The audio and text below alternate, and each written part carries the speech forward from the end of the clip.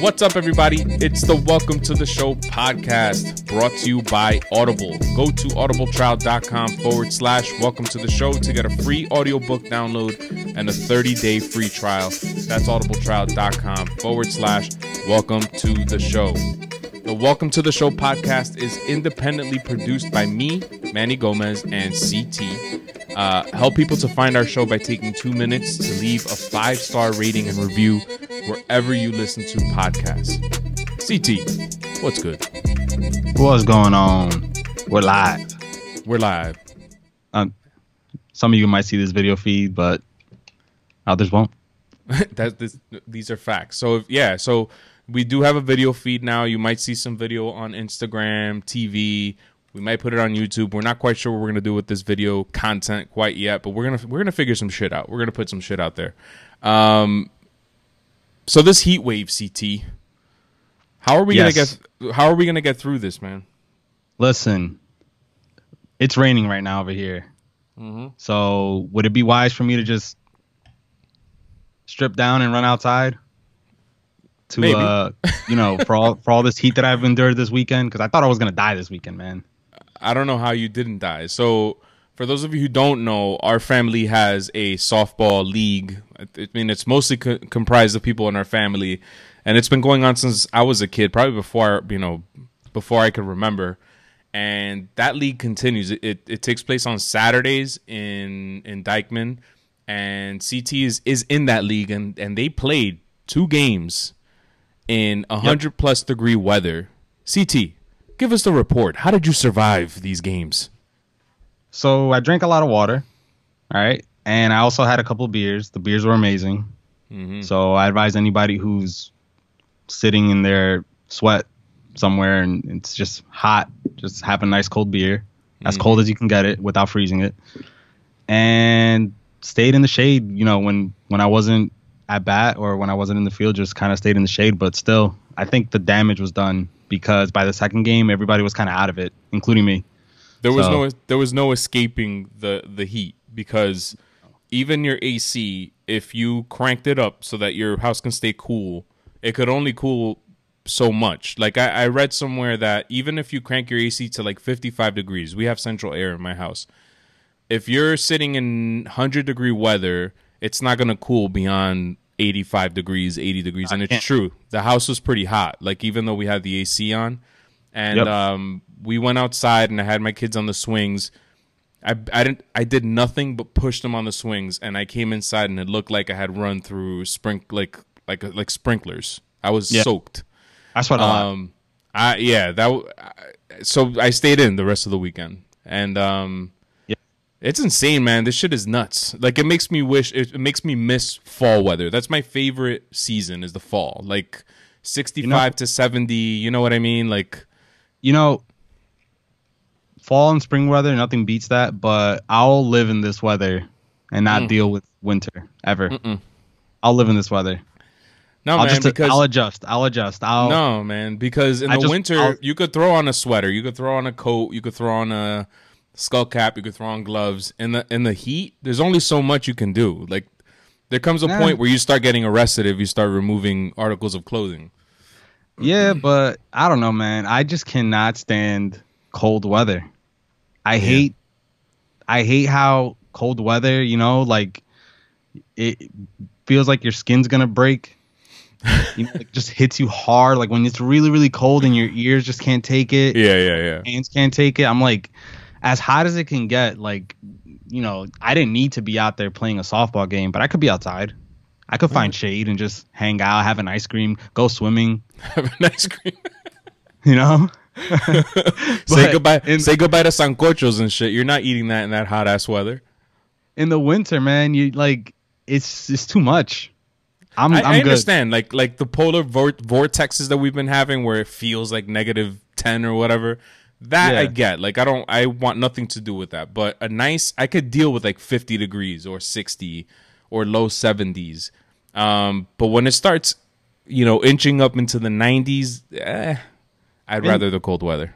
And I just think about all the times I come out of work and my car's parked far enough in this cold weather, and I'm gonna be like, this is it. Like I'm gonna catch hypothermia. Like I'm gonna get it. I gotta no amount of clothes layering of normality. Like I can't put 3 coats on. I'm gonna look like an idiot. But if I have my coat, my hoodie, gloves, there's always a part of my body that's just experiencing that really really cold weather. And yeah, like I'm good. I'll leave that. I feel like if I come out of work and it's blazing hot and I know I'm about to get into my car, it's like a 10-minute temporary torture. How about when it's hot? And this is the last thing we'll talk about because we're dragging this on this hot and cold weather. The worst thing for me is that when it's hot and you take a shower and you come out of the shower, you dry yourself off, you feel good, you start putting your clothes on, you start sweating immediately. I hate that more than life.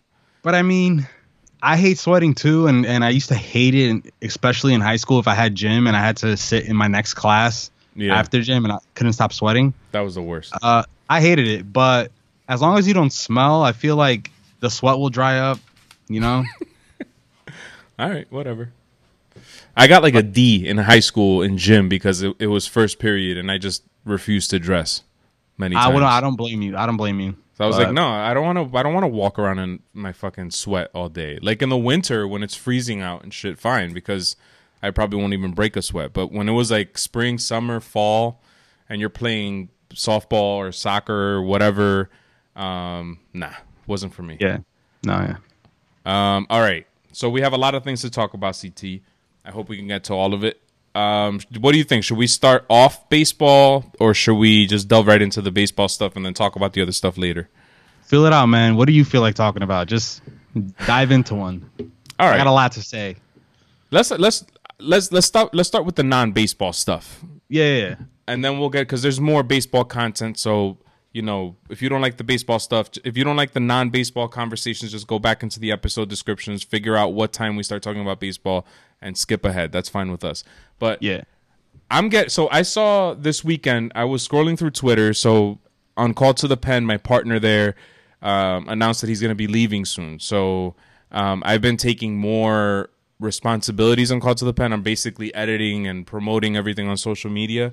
So I've been on Twitter a lot, and I saw post after post after post after post from people that were at Comic-Con, I guess the San Diego one. And it was all Marvel shit. I guess Phase 4 of the Marvel universe is about to start. Oh my God. And I saw that they were remaking Blade. Did you ever watch Blade with Wesley Snipes? I love Blade. Okay. I love the first one. They're remaking it in this Marvel universe. And Mahershala, I don't know how to say his name. Mahershala Ali, the guy who was in Moonlight, and he was in True Detective. He was in House of Cards. He's going to be playing Blade. He's an amazing actor, so good for him. But it got me to think, like, and then I saw that Tom Holland, the guy who plays the new Spider-Man, only signed a contract for 3 years. So I guess they're going to make one more Spider-Man, and that's it for his time as Spider-Man, right? So you know that there's going to be another Spider-Man coming after that. They made Dumbo. The Lion King just came out, the live action. Aladdin just came out, the live action. A Child's Play just came out, the live action. Ben Affleck was the Batman. He left. There's a new Batman now. There's a new Batman? The guy who was in Twilight, of all people. Oh, yeah. Oh, my God. Robert Pattinson. There was a new Superman. I mean, I'm getting sick and tired of movie remakes. And it's just, it got me to think, like, is it that people are just fresh out of ideas now? Like, why do we keep remaking the same movies? Oh, how many times do I have to see Batman's backstory, his parents getting shot and shit when he was a little kid? You know, like, I'm sick and tired of it already. Yeah, and that's the thing. Batman and Spider-Man, there's like the two biggest. You know how many Wolverine movies they made? Not just X-Men movies, but Wolverine movies. There was like 3, 4 of them. So it's like Batman, Wolverine, Spider-Man. Those are like the 3 biggest superhero comics, whatever. Yeah. And they keep remaking them because they keep breaking records. I don't get it. they keep breaking records in these sales, and it's to the point that people who aren't really fans of the Marvel universe are watching it, and they're becoming fans via the movies. So now you got like these kind of fake comic fans because they don't really know anything besides the movies, but the movies have gotten so big. You know, it's like why do they keep making Fast and Furious movies? I think I stopped watching after 5 or 6, and now they came off spin-off of a Fast and Furious movie. Yep. It looks ridiculous. Like that movie is just tailored for my dad, basically. It's like The Expendables, but a Fast and the Furious franchise. That's what it's become. And I'm like, why do they keep making this? And I just realized it's because they keep selling out worldwide, breaking records. Yeah. Do you hear this thunder in the background? I do. By the way? But I think it adds to the mood, man. It adds to the mood. Yeah, because it's a dark time for movies. That Quentin Tarantino movie couldn't have come at a better time. Damn it. Yeah. Seriously. So I was just sitting here thinking before, in my lifetime, and the first movie that I remember ever seeing at the movie theater was Batman, the one with Michael Keaton, and it was like 1989, maybe 1990. That's a good Batman. Yeah, so in my lifetime, there's been Michael Keaton, Val Kilmer, George Clooney, Christian Bale, Ben Affleck. That's 5 Batmans already. That's not counting the TV show with Adam West, the one where they would do the pow, poo, whatever, all that shit. And Robin was next to him and shit. That's not counting the Batman cartoons. Like I remember watching on TV, I think it was called The Dark Knight back in the day. It was a cartoon and it was pretty good, a Batman show. The Batman animated series? Yeah, that's it. That's the best. That's 7 Batmans already. Like count all the there. On top of all that, there's a bunch of animated movies in between. Like there's the Red Hood. There's the Batman Flash, the one where the Flash goes to like a different time zone and it's Bruce Wayne's dad is actually Batman or something. There's a bunch of Batman shit out there and I love it because I love Batman. I really am a fan. The animated series was the greatest thing that ever happened for the Batman franchise. The Justice League animated series that came after that, which like combined all the superheroes. I think Marvel makes good movies, but they don't. DC, I think, makes better animated shit, and I like it a lot. I love it, but you're right. It's gotten it's too much already. Yeah. I don't want to see Batman. I don't want to see a new rendition of Batman for another 10 years. I want a chance to at least like let my kids get a chance to see Batman for the first time. Right. You know, like in that generation. But I'm good, man. That's it. Yeah, and that's not counting other remakes that they've made already. Like, there's just numerous amounts of remakes. Movies, sometimes people don't even know that these movies are remakes. Like you said, Magnificent Seven last week, that's a remake. It's just nonstop. Like, there's another movie too that was actually a show. They keep remaking Halloween. Like with Michael Myers. I mean, there was a Friday the 13th that came out like a couple years ago. Yeah. Like, and I watched it because I'm like, all right, like it's been kind of long enough, I guess, but not really. Yeah, like all right, like if you want to continue off on the story, and you know, Michael Keaton is old now, maybe he can't be the Batman or whatever. Maybe you use a different character, kind of like James Bond, but they don't really remake the James Bond movies. You know what I'm saying? Like they didn't remake Goldfinger. They just made a Daniel Craig as a new James Bond and a new story carries on. And moving forward now, apparently there's a female who's going to be playing the James Bond character moving forward. That's fine with me. Continue the story, keep it going. But when you keep redoing the same shit over and the Peter Parker story over and over and over again, the Batman story over and over, the Superman story over and over, remaking the entire Child's Play movie all over again. I think it was Gus. That was a nice. I just heard that thunder. That was serious. It's pouring. Yeah, still hot. There, like a decade, maybe 2 decades ago, Gus Van Sant made Psycho, and not only did he remake Psycho, his plan was to shoot it exactly the same way as the Hitchcock movie was filmed. Why? We already have the Hitchcock film. Nah, but that's good point because something that the reason why I'm not like I'm not dying to go see these new Disney animated movies because it's the same story. Yeah. If it was like a continuation, maybe Simba now goes through even if it was just the same story but with the characters in different positions, that would be better. And like I could even think of not a million, I'm exaggerating as always, as we do on this podcast, but with the whole Batman thing, like if they came out with a new Batman movie tomorrow, but it was a brand new story, like there's a really good story where Bruce Wayne goes into the future and he's the modern day Batman, but with the Batman Beyond of that universe. So like it's I don't know if you ever got to watch the Batman Beyond, but how hasn't there been a Batman Beyond movie yet? I don't know, man. That animated series was insane. Like it was really, really good. and there's storylines in and out that you could play with, like time zones and shit. Come out with something like that, but I don't want to see, him like get trained by Ra's al Ghul or whatever the guy's name is. And, and then he meets Joker for the first time, and there's a new Joker. Like, come on, man. Yeah, I know. Let's get creative. And I don't know. But again, they just keep selling out, and money talks. What are you going to do? What are you going to do? All right, so the next thing is the Apollo landing.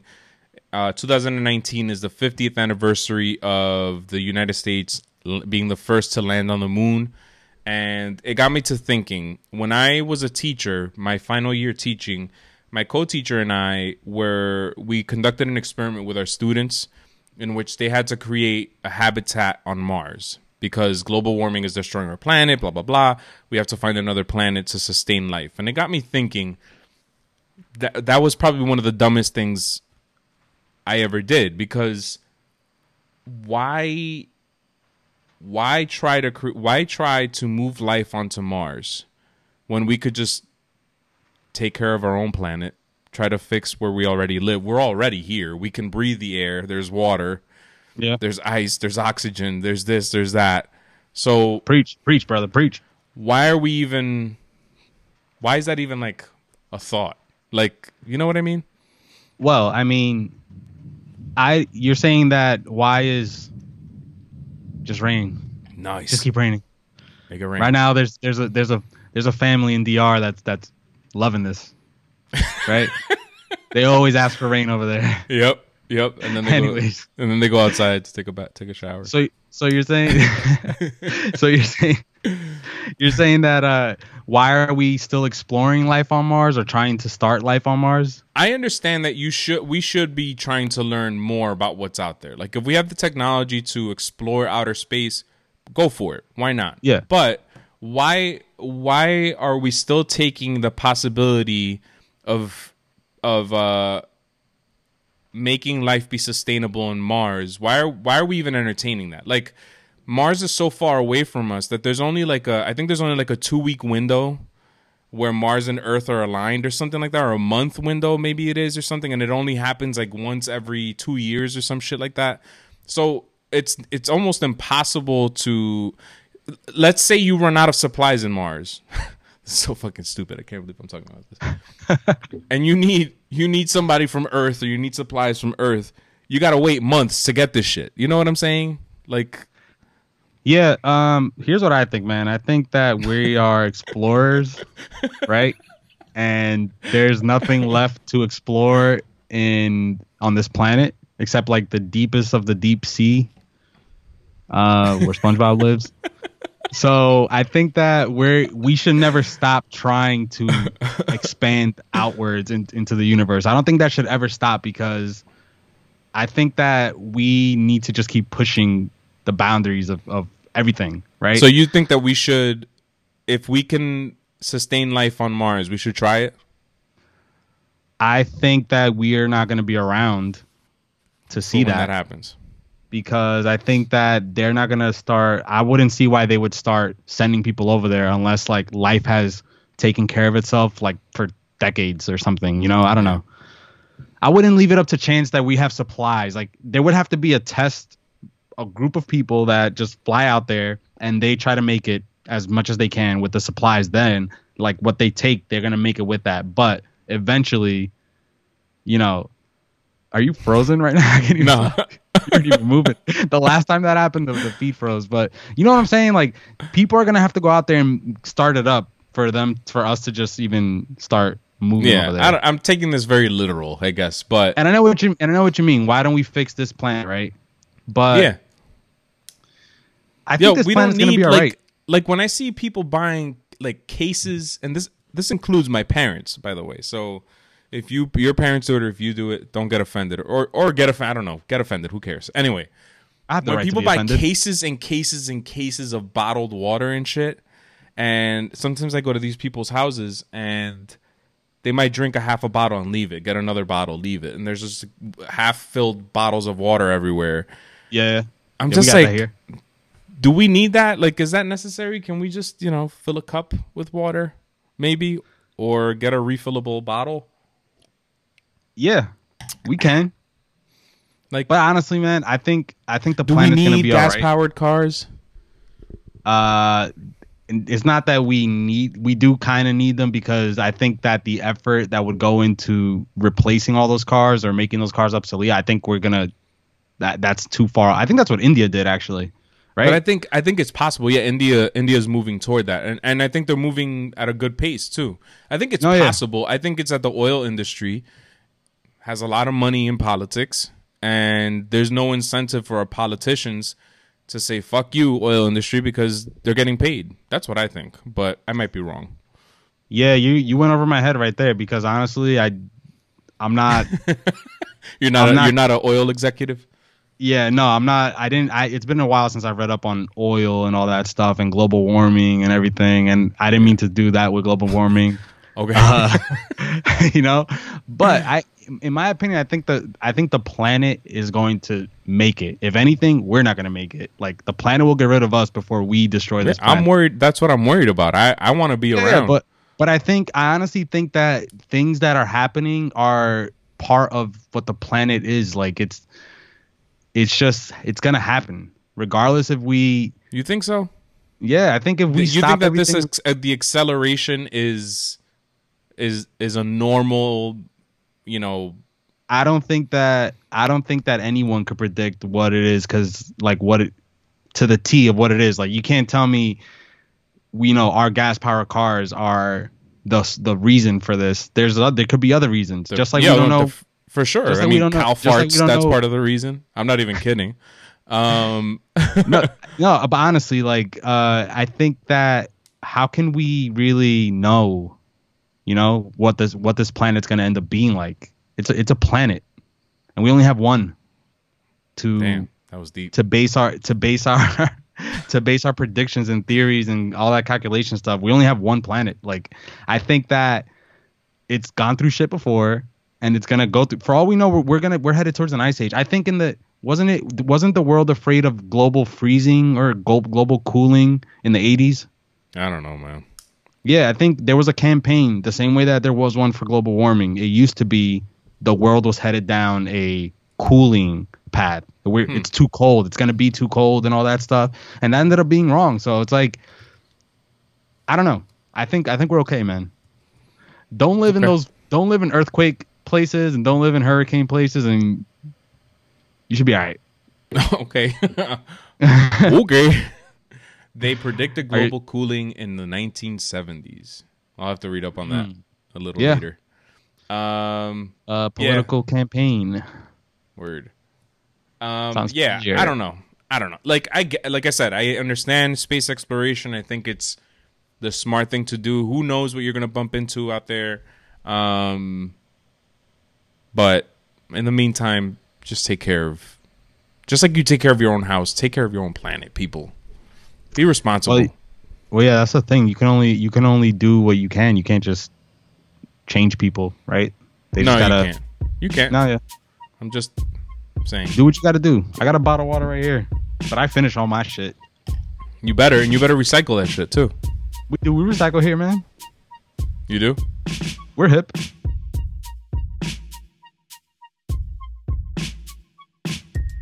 All right, let's start with Bud Selig because he went on the Dan Patrick show last week, and all I have prepared is the sound. My plan for playing the sound is CT. It is 2 minutes plus. Is anytime you want to interject, if he sounds like he's full of shit, or you want to rebut whatever he's saying, just tell me to stop and I'll stop the tape. You could say whatever it is you want to say, and I'll do the same thing on my end. Yeah. But I I might heard wanna the listen- clip. Yeah. Might want to listen to the whole thing, honestly, because Okay. 2 minutes. What's 2 minutes these days? You know. I might interject. Who knows? So let's Yeah, take a go- listen to what Bud Selig had to say on the Dan Patrick show last week about Barry Bonds, the home run chase, and so on and so forth. Who, by the way, he was the commissioner when that happened. Keep that in mind. I can't imagine. I'm sure that this was crystallized to you of what it was doing to the game, and you had guys who were doing things they shouldn't have been doing, getting records being honored. But here's Hank Aaron, who to me is one of the true dignitaries and one of the most underrated players in the history of the game. when you had to honor, if you want to use that word, Barry Bonds for being the all-time home run king, if that doesn't hit home to you, I don't know if anything else in that steroid era would have hit home. How did that feel? Well, it says it in the early part of the book. It didn't feel good at all. It's one of the most difficult. I know I had to go, and you know that Hank Aaron and I have been really close friends for 62 years now. In fact, I saw him in Atlanta last week, and we sat and talked about some of this stuff, as we always do. But how did it feel? Not very good. So I just want to say real quick, he wrote a book, but I don't know if you know this, Bud Selig wrote this book, and he talks about the whole steroid era and how all this nonsense. And I just want to interject really quick. When he says stuff like that about Barry Bonds, you knew very well what the fuck was going on in the game, and you did nothing about it. So don't sit there and act like, you know, you're wiping your hands clean of it, how you know, it was so difficult for you to go to see Barry Bonds potentially break the home run record. Bullshit. You knew that it was good for the game. You knew that people were watching, and you did nothing about it. So don't start acting like you're some sort of fucking saint now all of a sudden. Best time in baseball, right? Yeah, man. Those late 90s. And by the way, then it was juiced players. Now we have juiced balls. What's worse? Who's doing it now? It's baseball, right? Like, it just goes to show, like, you know, they're just as much at fault. I'm talking about the league as a whole as the players are. You know what I'm saying? Like, my it's thing a business. My thing is that how is it okay? And let's not be dumb. Yeah, I mean, Griffey is on record saying that Barry Bonds didn't take shit, that he worked for those muscles or something. I'm paraphrasing. I know. But the fact that he never failed a drug test, right? And you know, whatever the case may be, he never failed a drug test. You don't want to acknowledge him as the leading home run king, whatever, but get him into the Hall of Fame, right? If Bud Selig is in the Hall of Fame, every one of these players, if they're Hall of Fame eligible, should be in the Hall of Fame. That's all I'm saying. Yeah, man. And why I just hate, like, it had to be Bonds, man, right? Bonds had to break, not just break, but he destroyed that record. Oh my God. Not just that, CT. The year that he came in, that season, 2001, his jersey size was 10 times bigger than the year before. His hat was, I think it went from 7 1/8 to 7 1/4 or something, or 7 1/4. His head got bigger.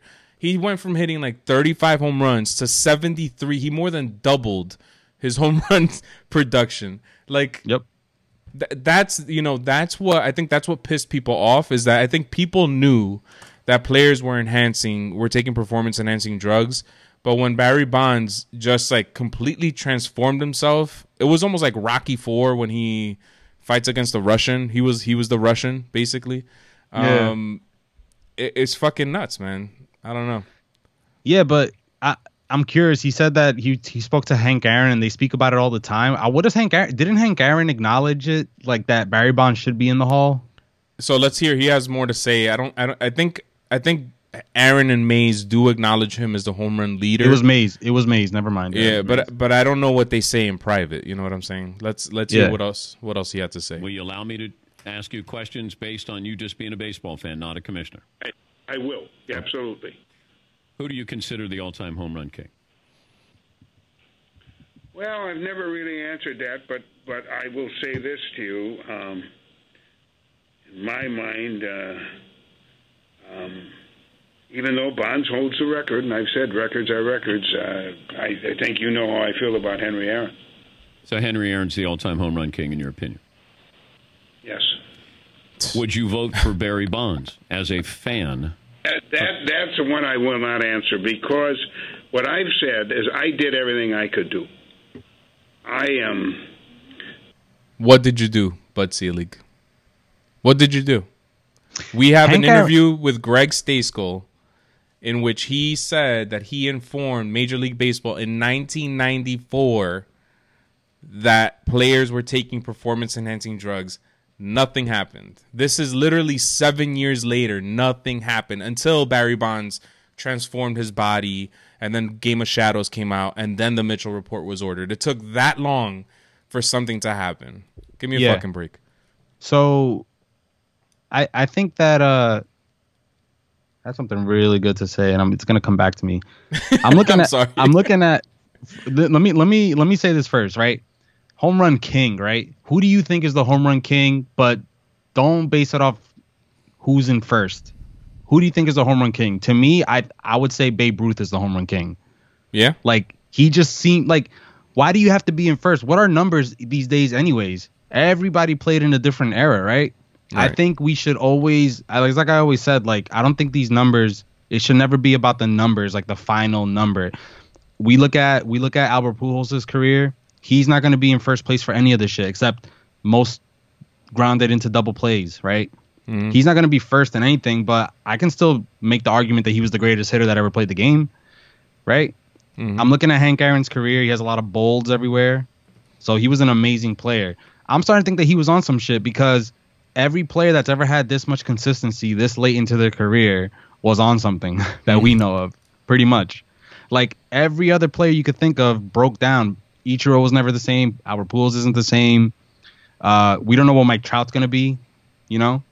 Yeah. Every other player that found that second wind late in their career, we can pretty much say they were on something, right? Right. So I don't think the home run king should go to just whoever has the most home runs. Like, to me, Babe Ruth was the home run king. And we should always appreciate, like, Barry Bonds, who did shit in his era that nobody else did. And that's it. Yeah. Get him into the Hall of Fame. It was an era. Like, you could even consider, juice balls or not, we could consider this era like the era of the superstar mega deals or something. Right. You know? That's different. Players are getting paid now more than ever. That to me affects some part of the game. Some players take steroids to get that contract. You know, it's a different era. I don't know. Yeah. And there's a lot of different factors that play into how many home runs a player hits. Also, like in the 1920s, there was, I think, 154 games in a season, and Babe Ruth set the all-time record while playing in fewer games than these other players. I'm not trying to make a case for Babe Ruth, but I'm trying to make a point. Then I think it was in 1961, baseball jumped to 162 games. All of a sudden, Roger Maris breaks Babe Ruth's single-season home run record. Then you have juicing, or whatever happened in the 1990s, which allowed Mark McGwire, Sammy Sosa, and Barry Bonds to exceed the 60 home run threshold. So things happen, and it's what I'm trying to say is nothing was done to try to stop these players from taking performance enhancers. When in 1998, when somebody found a bottle of creatine in Mark McGwire's locker, which is now I think it's a banned substance, but then it wasn't. But that, I guess that's a precursor for steroids or whatever. People knew what he was doing, but nobody said shit. Instead, we celebrated his home runs. Bud Selig went to the game where he broke the home run. They did this huge ceremony for him. And I just think it's a crock of shit for him to come out now and start acting like, you know, as if he tried to do something about it. Just own up to your shit. Just say, listen, at the time, baseball was struggling. This helped. And, you know, we didn't have any rules against steroids. So we couldn't enforce any rules or whatever. It's like you said though. Baseball's the only sport. Barry Bonds, Sammy Sosa, Mark McGwire. These guys put the sport on a new level in their day when they were hitting all those home runs on steroids, whatever. That time frame, Alex Rodriguez, we should celebrate these guys. Yeah, they cheated, even though everybody was cheating, I guess. But a guy like Barry Bonds should be celebrated. Like what he did in that time, it's just unheard of. And I just think that if we ever found out that, I don't know, Mike Trout was on some shit, I still think his ability is something that we should be celebrated. You know, and I think other sports like football have steroid users, and they're not ashamed the way that baseball players are. No, like they're still the best athletes in the world. You know, they still help the sport.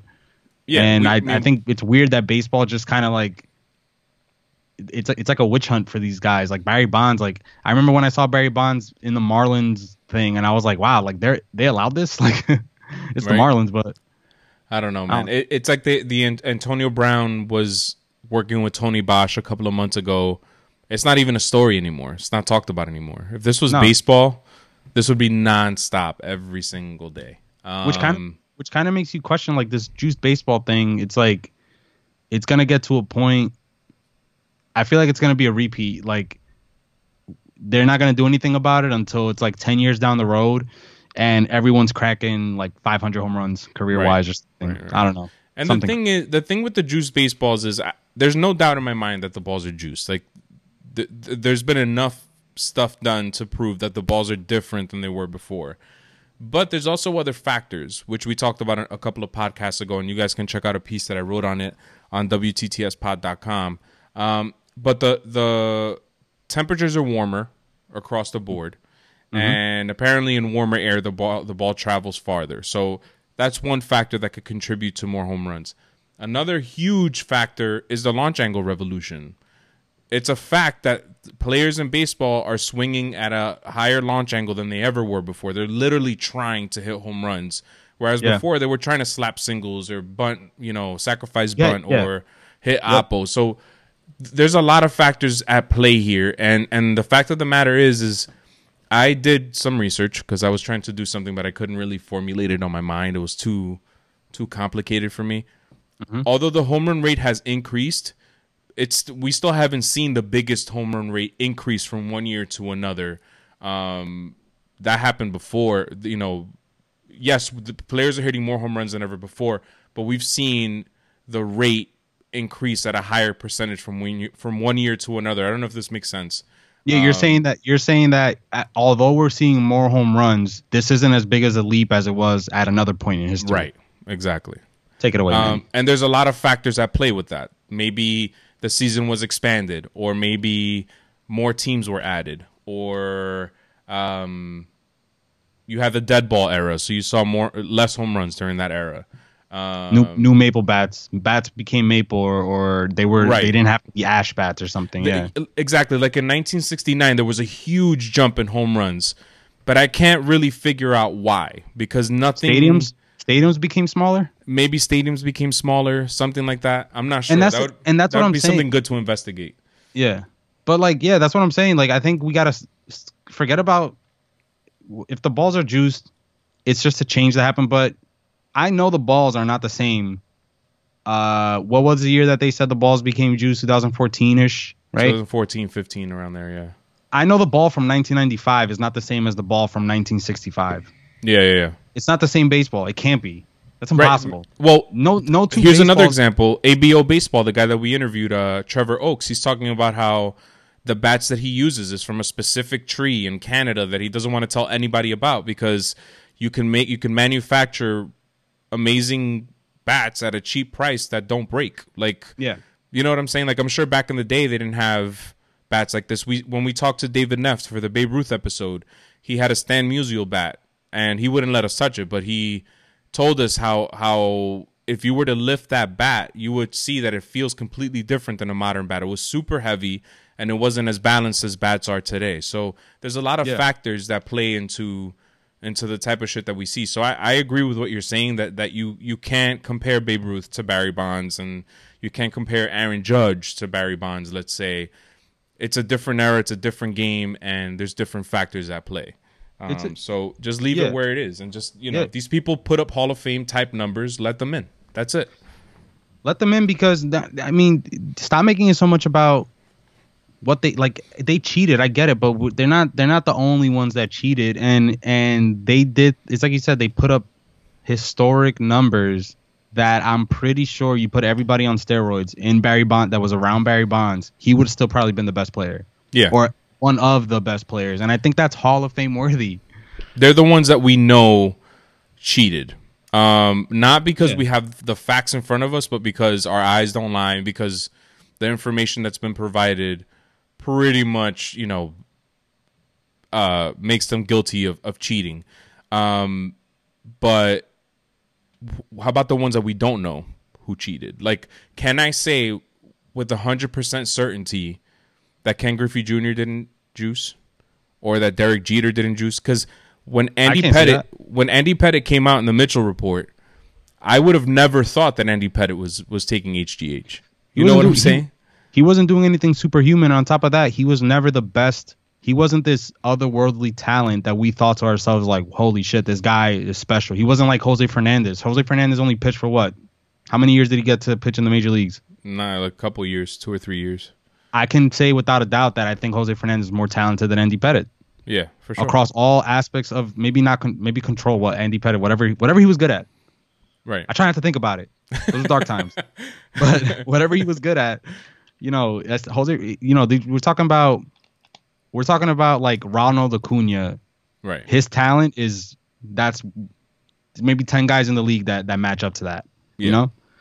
And I think that if everybody in the league was given the same performance enhancing drugs, it still would be Ronald Acuna and everybody else. It would still be Nolan Arenado and everybody else, or like Mike Trout and everybody else. That's what I think, but we're never gonna know, right? Like, right. But it's like we can't compare guys, man. The fact that people play in different stadiums, that alone, like, what do we put an asterisk on everybody that plays at Coors Field? Right. If Nolan Arenado lives out to beat the home run record, is he the home run king, or are we gonna put that Coors Field thing asterisk or whatever? Yeah. Yeah. And here's another thing about steroid users in terms of what I said before about the players that we know and the players that we don't know. When we interviewed Eddie Dominguez, I don't know if this came out in the interview, but he had spoken to people who said that up to like 80% of players in baseball were juicing at one point. And other people said that it was a little less or whatever. There's a lot of people say different things, but say it's just 40 or 50% of players. That's still a lot of players that are taking performance enhancers. And the fact of the matter is that most of them aren't doing it because they want to hit the ball further or they want to run faster or whatever. It's to stay on the field. That's why Andy Pettitte did it. It's to stay on the field and stay healthy. Is that any different than Tommy John getting that Tommy John surgery back in the 70s? You know what I'm saying? Like, yeah, like he did that to help him stay on the field. You know what I mean? He enhanced himself. Right. So, wearing batting gloves, that enhances your play. Right. The new gloves, the cleats, sunglasses, that enhances your. I mean, if we're being honest, let's strip them down from all the stuff that they can use to their advantage. Pine tar. Whatever era didn't have pine tar, let's go back to those days where things were all the same. And then you have a case of comparing everybody like side by side. But I'm starting to think about these new rule changes. I kind of don't even give a shit anymore because it's just gonna change. Things are just gonna change, and we're just gonna have to.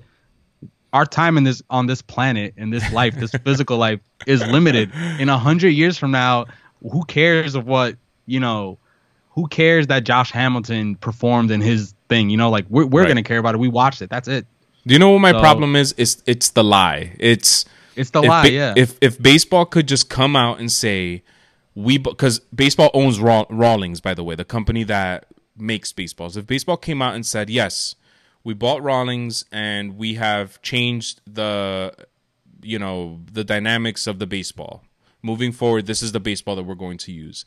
I don't think there are going to be some purists out there, some old farts, 80 or 90-year-old men who are going to say shit like, yeah, they're going to be that's not the same guy that I bet you Roger Maris could hit 75 home runs with that ball. But I don't give a fuck about the 85-year-old man. I want to attract the 12-year-old boy and girl who want to watch baseball, who want to be entertained, and who are going to be fans for the next fucking 70 years. You know what I'm saying? Like, yeah, that's who I'm trying to attract. Like, I'm sorry, man, but fuck your older audience.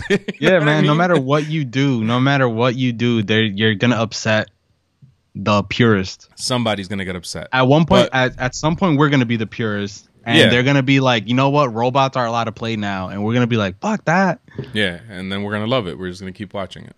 Yeah, I know. Because, like, what else are you going to do at that old age? Like, not watch TV? Exactly. I don't want to watch Matlock and fucking, what's that guy's name? Columbo and shit. Since we're talking about old age, I'm going to throw this in there real quick. I don't know how the X-Files keeps getting gets newer episodes. Because if you look on IMDb. Yeah. Is that what it is, IMDb? Internet Movie Database, yeah, IMDb. I never knew it stood for that, but if you look, it says 1990 whatever dash, like the show hasn't ended yet. Oh, because I guess because it hasn't officially ended. Yeah, so I watched because they did a new season recently, didn't they? they came out with a movie or something recently, but I just finished season 5 like the other day, and I start season 6, and there's a bunch of shit going on that I'm like, where is this coming from? Like, there's a bee monster somewhere. They were in the ice caps or something, and I'm like, oh, are they doing like they're gonna go back in time and then propel for something crazy? And I find out there's a movie that came out between season 5 and season 6 that plays in. Yeah, I gotta watch a fucking movie now, man. Like, oh, come on. You believe this shit? That's too much, man. That's too much work. It is, and you know that movie's long as hell. Like, I guarantee it's 2 hours. You want to take us into your topics? Oh man, you letting me lead the way here? Let's do it. Here you go, son. Take the steering wheel. Sit on Papa's lap. So Sunday, Francisco Lindor hits a foul ball. It hits a 3-year-old kid, and they left immediately. Had to go to the hospital. I don't know what happened to the kid, but basically, it led to Francisco Lindor calling out MLB, saying that all ballparks should extend the netting all the way down. I think, like, I guess to the foul pole is what I'm assuming. Mm-hmm. And I'm surprised it hasn't been done yet, because even this season, I think it's already happened in a Cubs game that I saw. Yeah. And I know since the first time they put up the netting in Yankee Stadium, it was because something had happened somewhere. Mm-hmm. But they still don't have it extended all the way down. I think it's only up until the dugout. Yeah. So, I mean, I don't know if it's because the fans have anything to say about it. I don't think it's going to... I used to think it was kind of weird to have the netting there, because that's having a baseball hit to you is like part of the experience, but they'll still get baseballs. They'll still get foul pop-ups that go over the net. Yeah. But I think it's okay to leave out screaming line drives to, like a 70-year-old woman that's just out there with her granddaughter, I agree.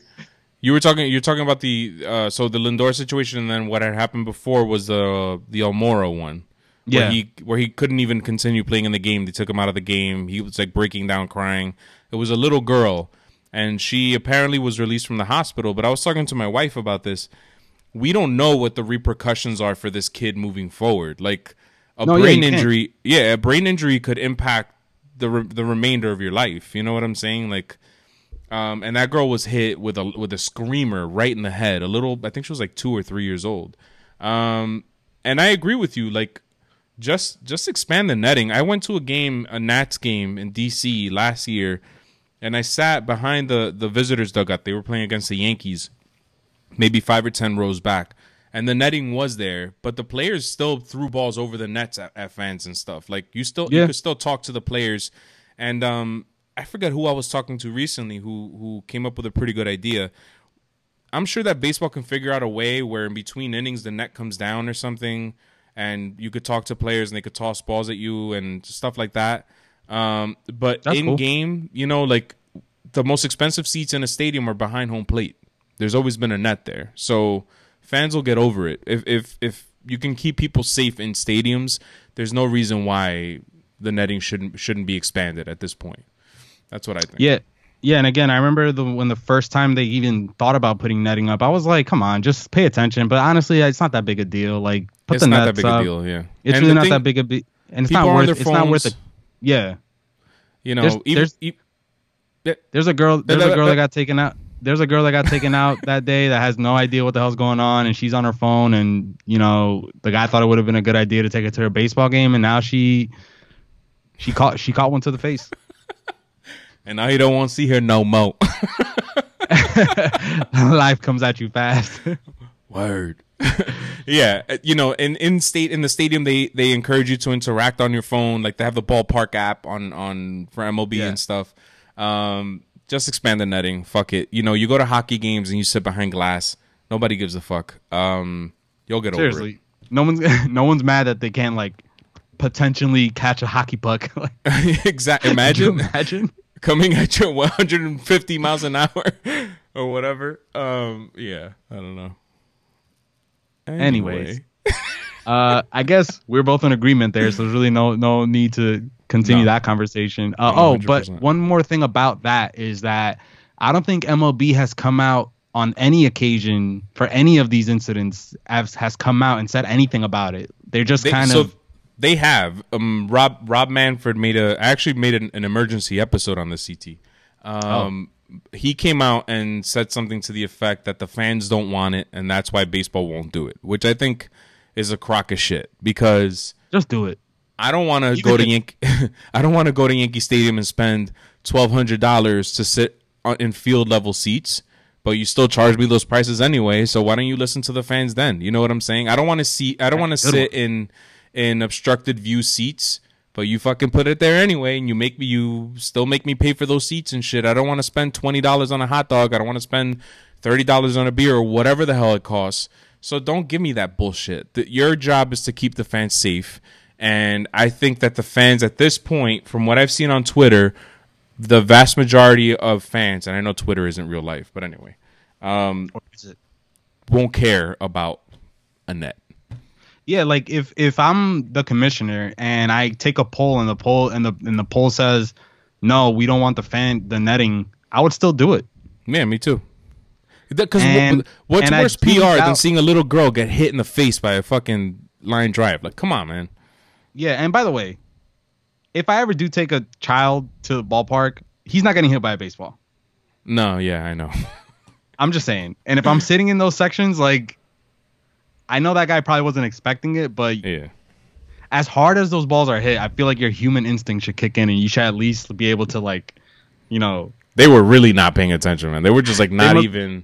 Yeah, and I didn't see the video of the person. I just saw the feed, like whatever the game had showed. But I don't know if there was like a slow motion, zoomed in, enhanced video of it. But I just remember Almora's reaction, and I was like, "Holy shit, that must have been serious." He was like crying. Yeah, Francisco Lindor was pretty shaken up too. I think he like had to step out and like say a prayer or something. Yeah, there's no reason for it.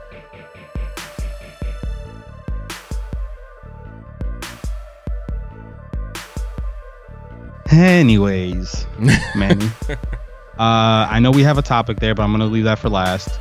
Let's talk about Nick Castellanos. Ooh, a Detroit Tiger. He is complaining about Comerica Park, and if you guys never played MLB The Show before, what I would usually do is get the best home run hitters in the game and put them in Comerica Park, because it's a deep ballpark, so it's like you have fun kind of hitting home runs at a deeper ballparks, right? I mean, what's exciting about, you know, using Babe Ruth in Yankee Stadium and just hitting the short porch? Like, the ball can't even travel far. I don't know where I'm going with this, but anyways, he's ripping that stadium for being too deep, and I'm gonna read a couple stats. I'm actually gonna read what he said. If I could just get this to work.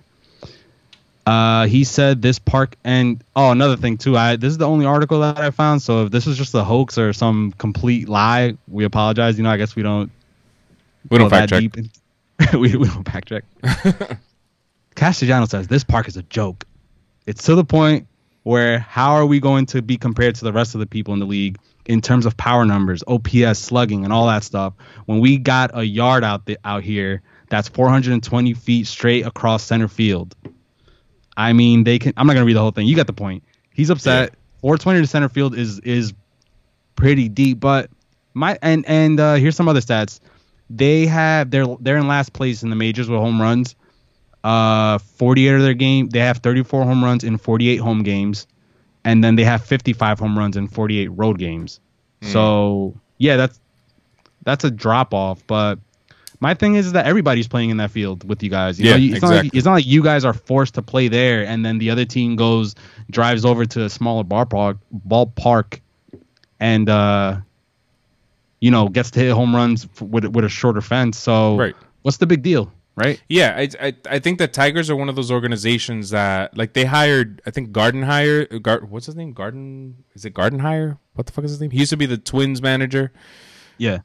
Whatever, you know what I'm trying to say. They're one of those teams that hasn't like progressed with the rest of the league. Like their analytics department is still not as big as the other teams.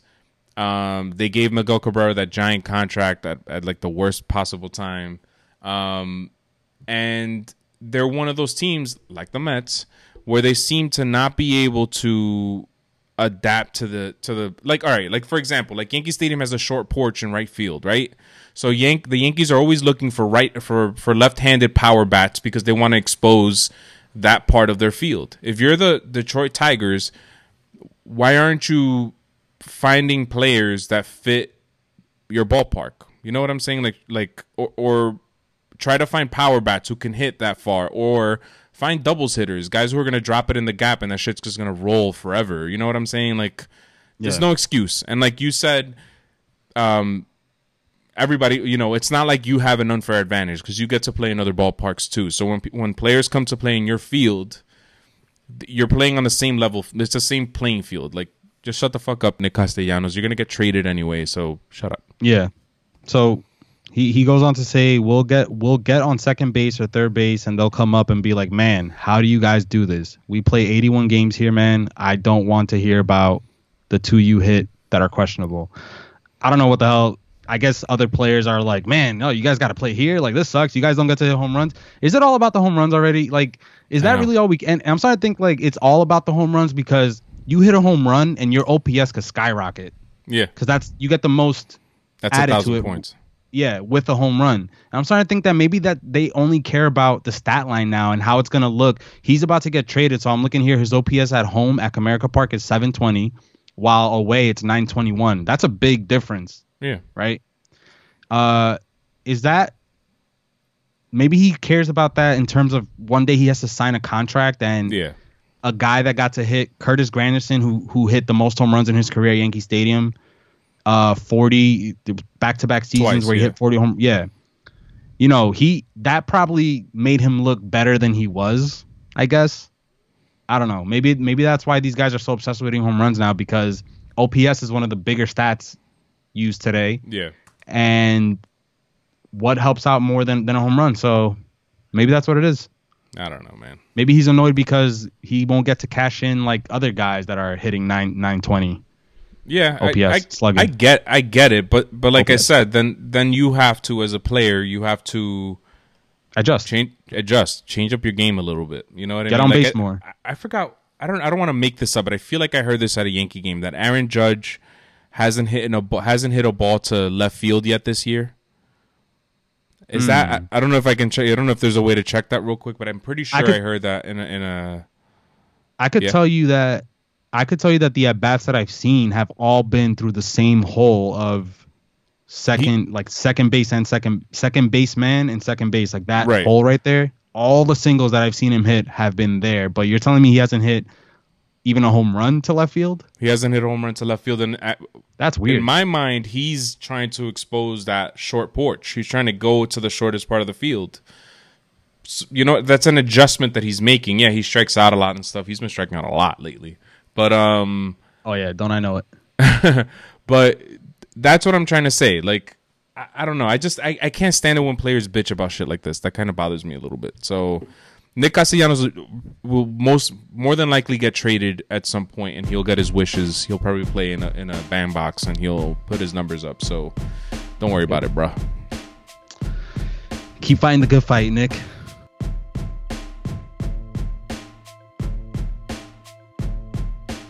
And last but not least, guys, the Hall of Fame 2019 Hall of Fame class was inducted yesterday. Mm-hmm. Got some good ones in there. Mariano, baby. Got a questionable one. Who? Don't tell me Mike Mussina. Oh, yeah, I know. How about the other guy, the closer? What the fuck is his name? Lee Smith. Lee Smith? That was also random, too. I mean, maybe because he was a dominant closer at a time where closers weren't dominant. I don't know. I didn't watch baseball back then. So they weren't voted in. Harold Baines and Lee Smith, and I think those are the only two. They were voted in through a players committee. Yeah, I know. So in those instances, like, you're getting voted in by friends, like people that you get along with. Like, it's not so much about how good of a player you are, which I kind of have a problem with, because I agree. I don't know if Harold Baines is Hall of Fame worthy. I don't think he is. I'm looking at the numbers right now, and I honestly cannot tell you what stands out. He had a 29 home run season, which you could argue was his best season. Yeah. But He was a good player, but oh yeah, all-star player, and finished 13th MVP voting, 10th, 20th, 9th. I just don't see what makes this. I mean, we're talking about the Hall of Fame, and I hate the Hall of Fame at this point, right? Because of all the shit that's been going on. But still, it's the Hall of Fame. Like, I agree. And I wrote an article this weekend that I'm actually kind of proud of because some of my writers weren't submitting shit, so I had to write something spur of the moment, and it came out pretty good. And it was about Mike Mussina and how I think he is Hall of Fame worthy, especially in this day and age. But how I don't know if this is something that I heard somewhere, but I called him the king of almost because he doesn't have the 300 wins. He's almost there, literally. He never won 20 games in a season until his last season, and the 20th win came in his last game, so he almost didn't get there. He didn't get the 3,000 strikeouts, but he's almost there. He almost had 2 perfect games, one with the Orioles and one with the Red Sox. I mean, one with the Orioles and once when he was with the Yankees. He came within 2 outs of a perfect game with the Orioles against the Indians, and he came within 1 out of a perfect game when he was with the Yankees against the Red Sox. Everything in his career is like one notch, like not even a notch, like a half a notch, a quarter of a notch below what the all-time greats do. But in this day and age, I think in this era of baseball, like post the steroid era, I'm going to say, he was one of the most consistent, dominant pitchers in baseball. He wasn't like Randy Johnson, who struck out 300 batters and pitched to a sub-3 ERA every year. But he was going to give you 32 starts a season. He was going to post a 3 ERA, maybe a 2 ERA. He was going to strike out 200 batters, maybe 150, and you knew what you were going to get from him. And that shit doesn't exist anymore, I think. So in MLB, you have to wait 5 years to be inducted? Yes. Wow. So it's been 5 years for Mariano already. It's next year. Jeter's up, man.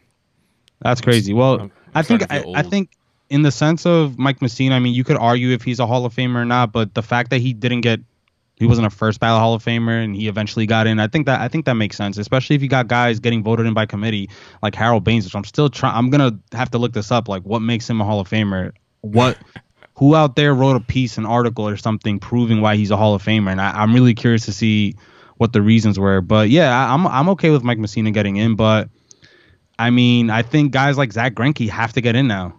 I think Zach Greinke is 100% Hall of Fame worthy. I think if he retired today, he's a Hall of Famer, and I agree. His numbers aren't gonna look as good as other people that are pitching today, probably like Verlander or Scherzer. Maybe they're not gonna look as good. I think that crop of pitchers, the Greinkes, the Verlanders, the Kershaws, the Scherzers. Kluber came out a little bit later. He was older. That's the last of a kind in pitching. I don't think that's gonna exist anymore. You're seeing pitchers throwing gems being taken out of games with 85 pitches now. It used to be 100. Like, I remember when Pedro Martinez used to cross that 100 threshold, and I remember that being a big deal at the time. And before that, I had never heard anything about pitch counts before. Like I had read a story somewhere where David Cone, I think it was in 2000, threw like 160 pitches in a game or some shit like that. It wasn't even a thought to take him out because he was pitching well. Now we're to the point where we don't let pitchers face a lineup a third time. We're taking them out with 80 pitches, 85 pitches. I think that the Hall of Fame is going to have to readjust how they vote for certain pitchers. So a player like Zach Greinke, if he were to hang it up today, in my mind, he's a Hall of Famer. I think he's good enough. Yeah, because he's put up some pretty great seasons. Yeah, he has. That are all time up there. So yeah, and let's talk about the ones that definitely should have gotten in. Mariano Rivera. Yeah. Oh my God. Go ahead, man. Damn. That was a good one. I wish I could.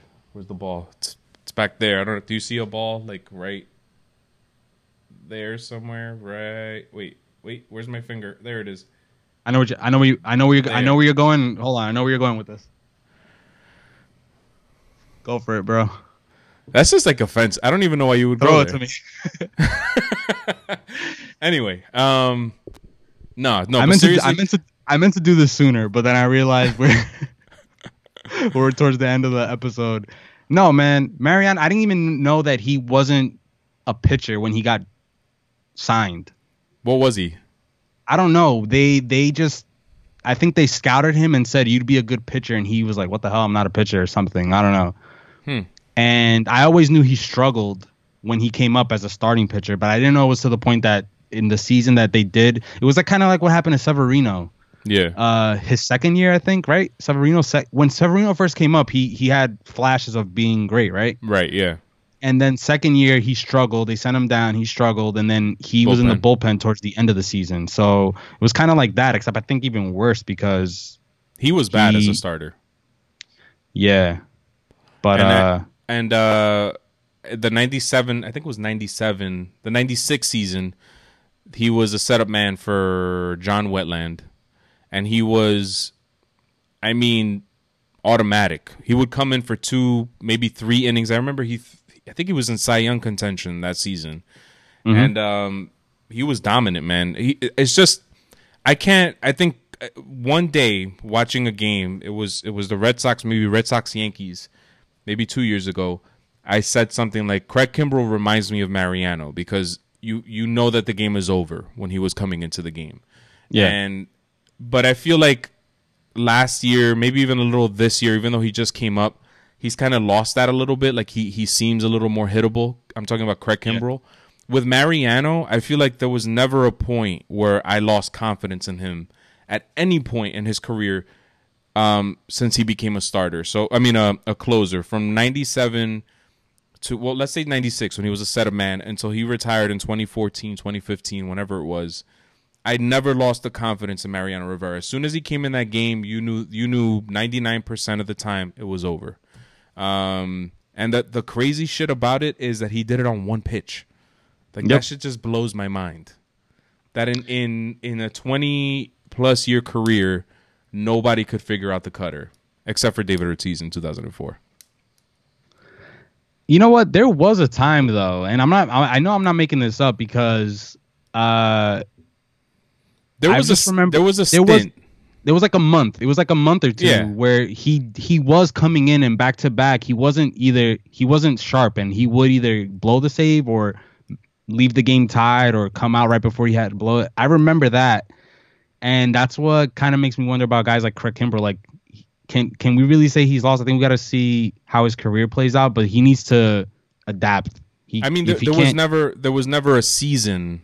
Like last year, no, you're right. Kimbrel had it, but can you tell me with honesty that you felt really confident when Kimbrel came into games last year?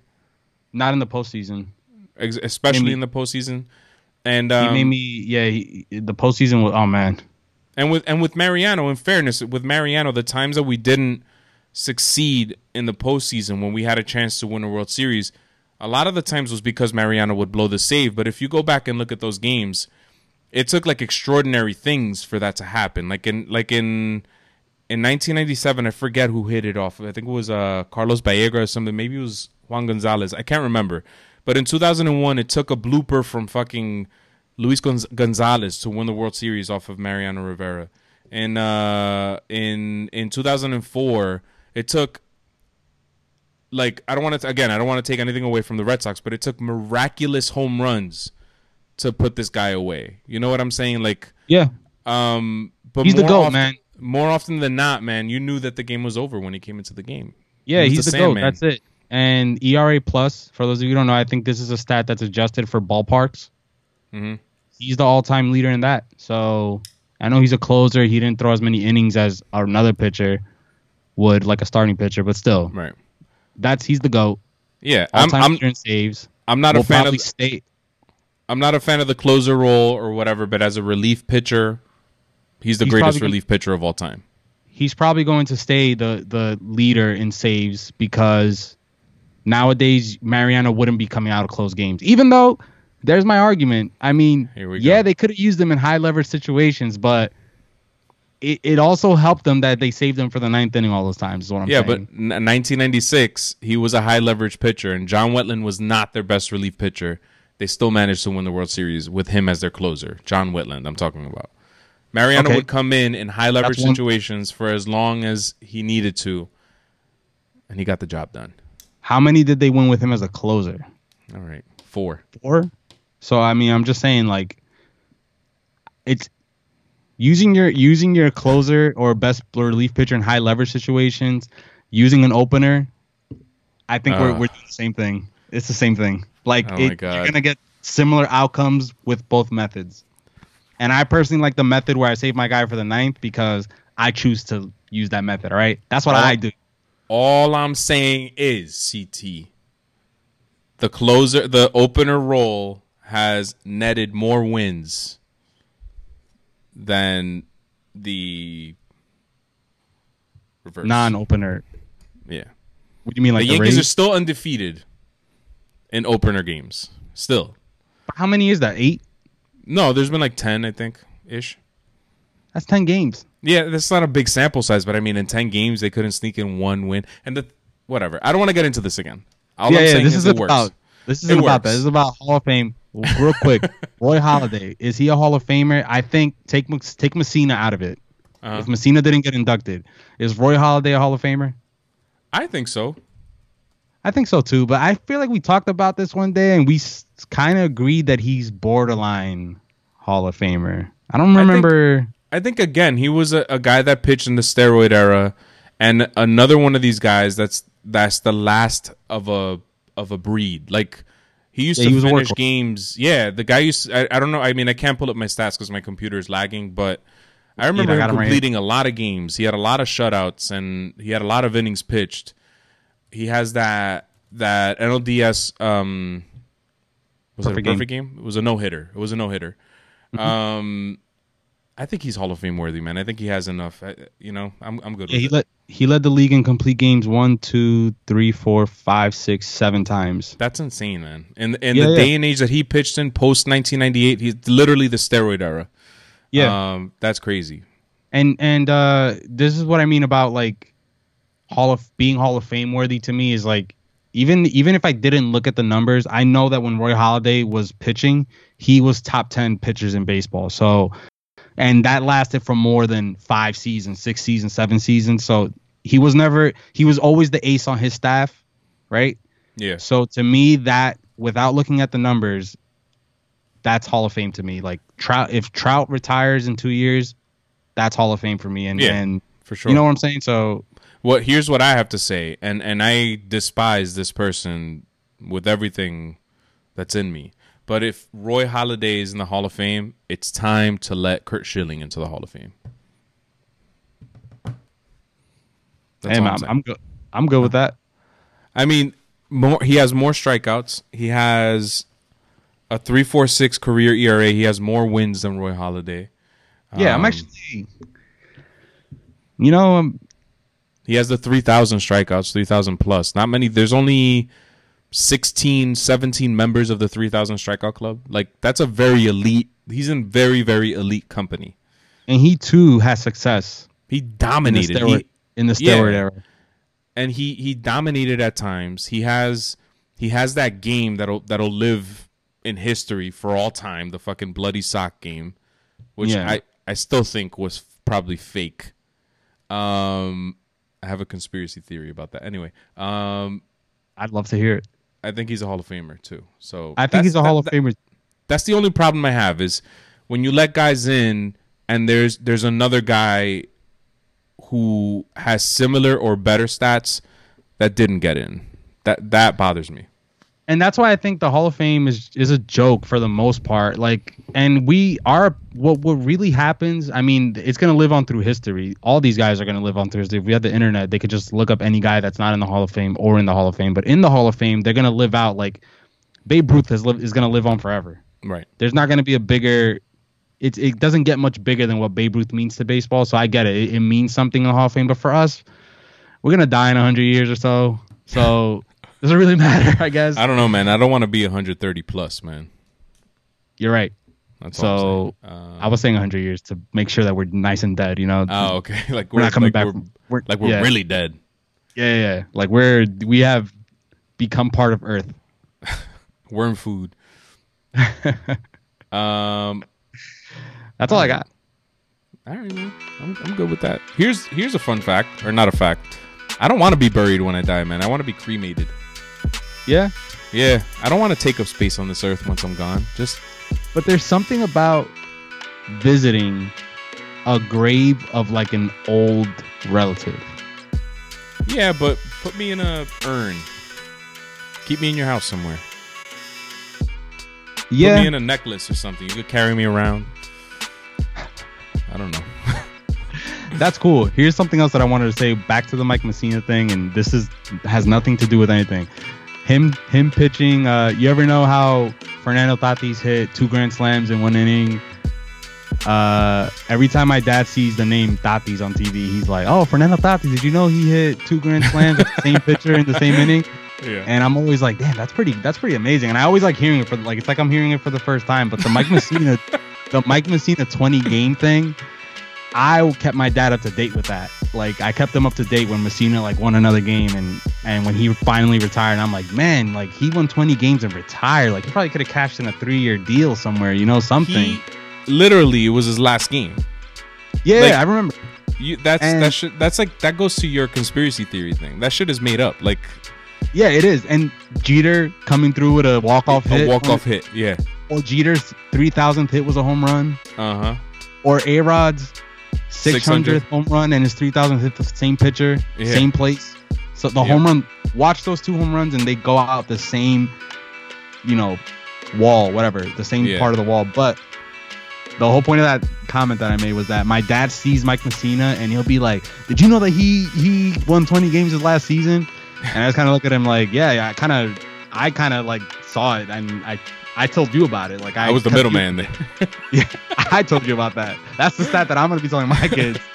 It's funny with our dads that because my dad does the same thing too. Like he'll tell me the same story over and over again.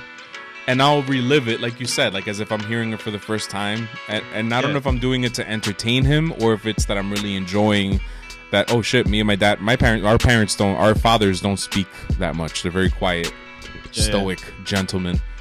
So when they speak, you listen. And yeah, so he does that a lot too. And sometimes I feel bad, like being like, yeah, you told me that story before. I'm just like, okay, I'll just say it again. Fuck it. I feel like the Mike Mussina one is like one of those stats that if it ever came up in Jeopardy, like we would get it. But anything else that happens similar to that, we wouldn't get it.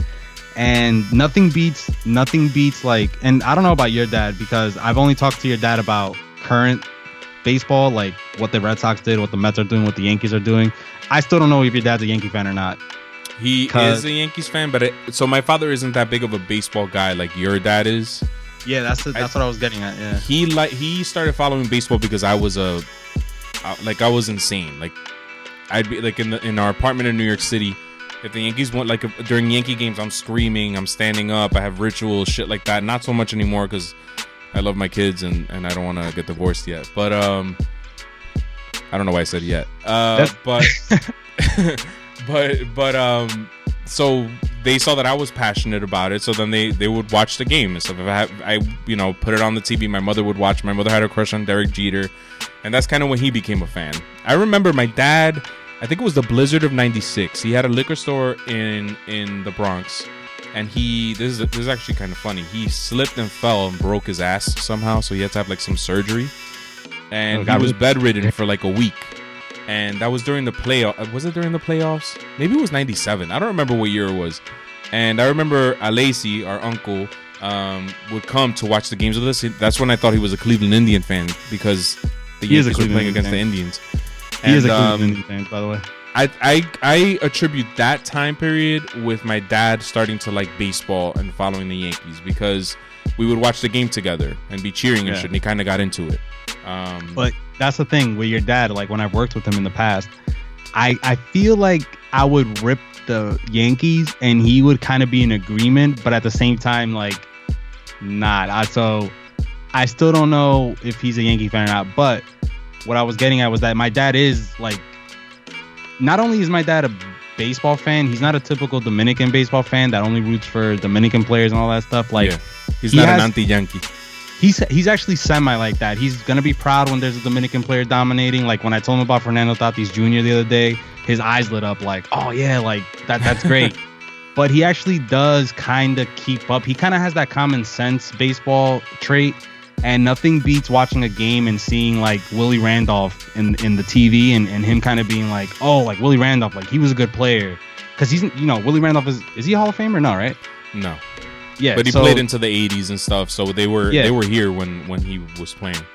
With the yeah, Yankees. No, my dad knows. That's the thing. Like, he doesn't speak of players he doesn't know. But if there's a player that's on TV that doesn't have the heroics of like a Derek Jeter, it's nice to hear like something about that player. Like when they talk about Javi Baez 30 years from now, maybe we're not gonna know about his like sliding antics, but like I'll be able to tell someone this guy used to slide like a maniac or something. Exactly. Yeah, I remember my dad telling me stories about Billy Martin and stuff like that because I never got a chance to see that. Damn, that goes to show. That goes to show how big those guys were, though, right? The fact that your dad probably didn't really follow baseball, but still heard about those guys. And the thing, because he was a drunk and he would do all these crazy all this crazy shit on the field and argue with his players and stuff. He was front page of the newspaper almost every day in the 80s.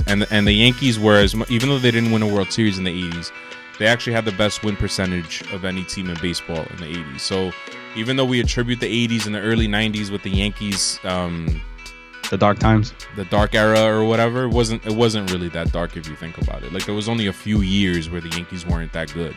They just never won the World Series in that time period. I say, man, spoiled fans. Word. I'm not gonna deny that. I think Yankee fans are spoiled. Sometimes they annoy me too. But I'm a Yankee fan, so fuck it. Hey. I consider myself one of the good ones. I still accept you. Thanks. I didn't wear my Yankee hat because I didn't want to start a fucking shit between us, but you got a shirt and you have a hat on. Like, what the fuck? I got other hats, man. You ready for this? How about that one? Oh my I stopped wearing this shit because this is like a bucket on my head. This hat is huge on me too. Well, I have a big head, so. You have a big head?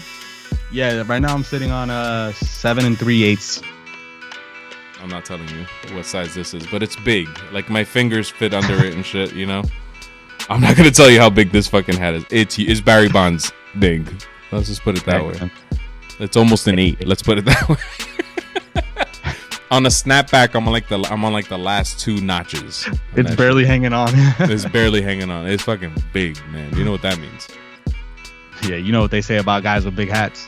Yep. Big brains. Smart. All right, let's sign off, CT. Like I said earlier in the show, please take 2 minutes to rate and review our podcast wherever you listen to podcasts. We're the Welcome to the Show podcast, by the way. CT and I independently produce this. We finance it with the very little money that we do have. So we would appreciate if you guys can help us out a little bit by writing a review and giving us a 5-star rating, because I know we're a 5-star podcast. What are you gonna do? And we're not too proud to beg. No, we're not. If you want to throw a couple dollars in there, we do have a Patreon account. You want to become a patron, go for it. I mean, why not? Hey. We'll thank you for it. Proud to beg. Word. Anyway, CT. Peace out. Peace.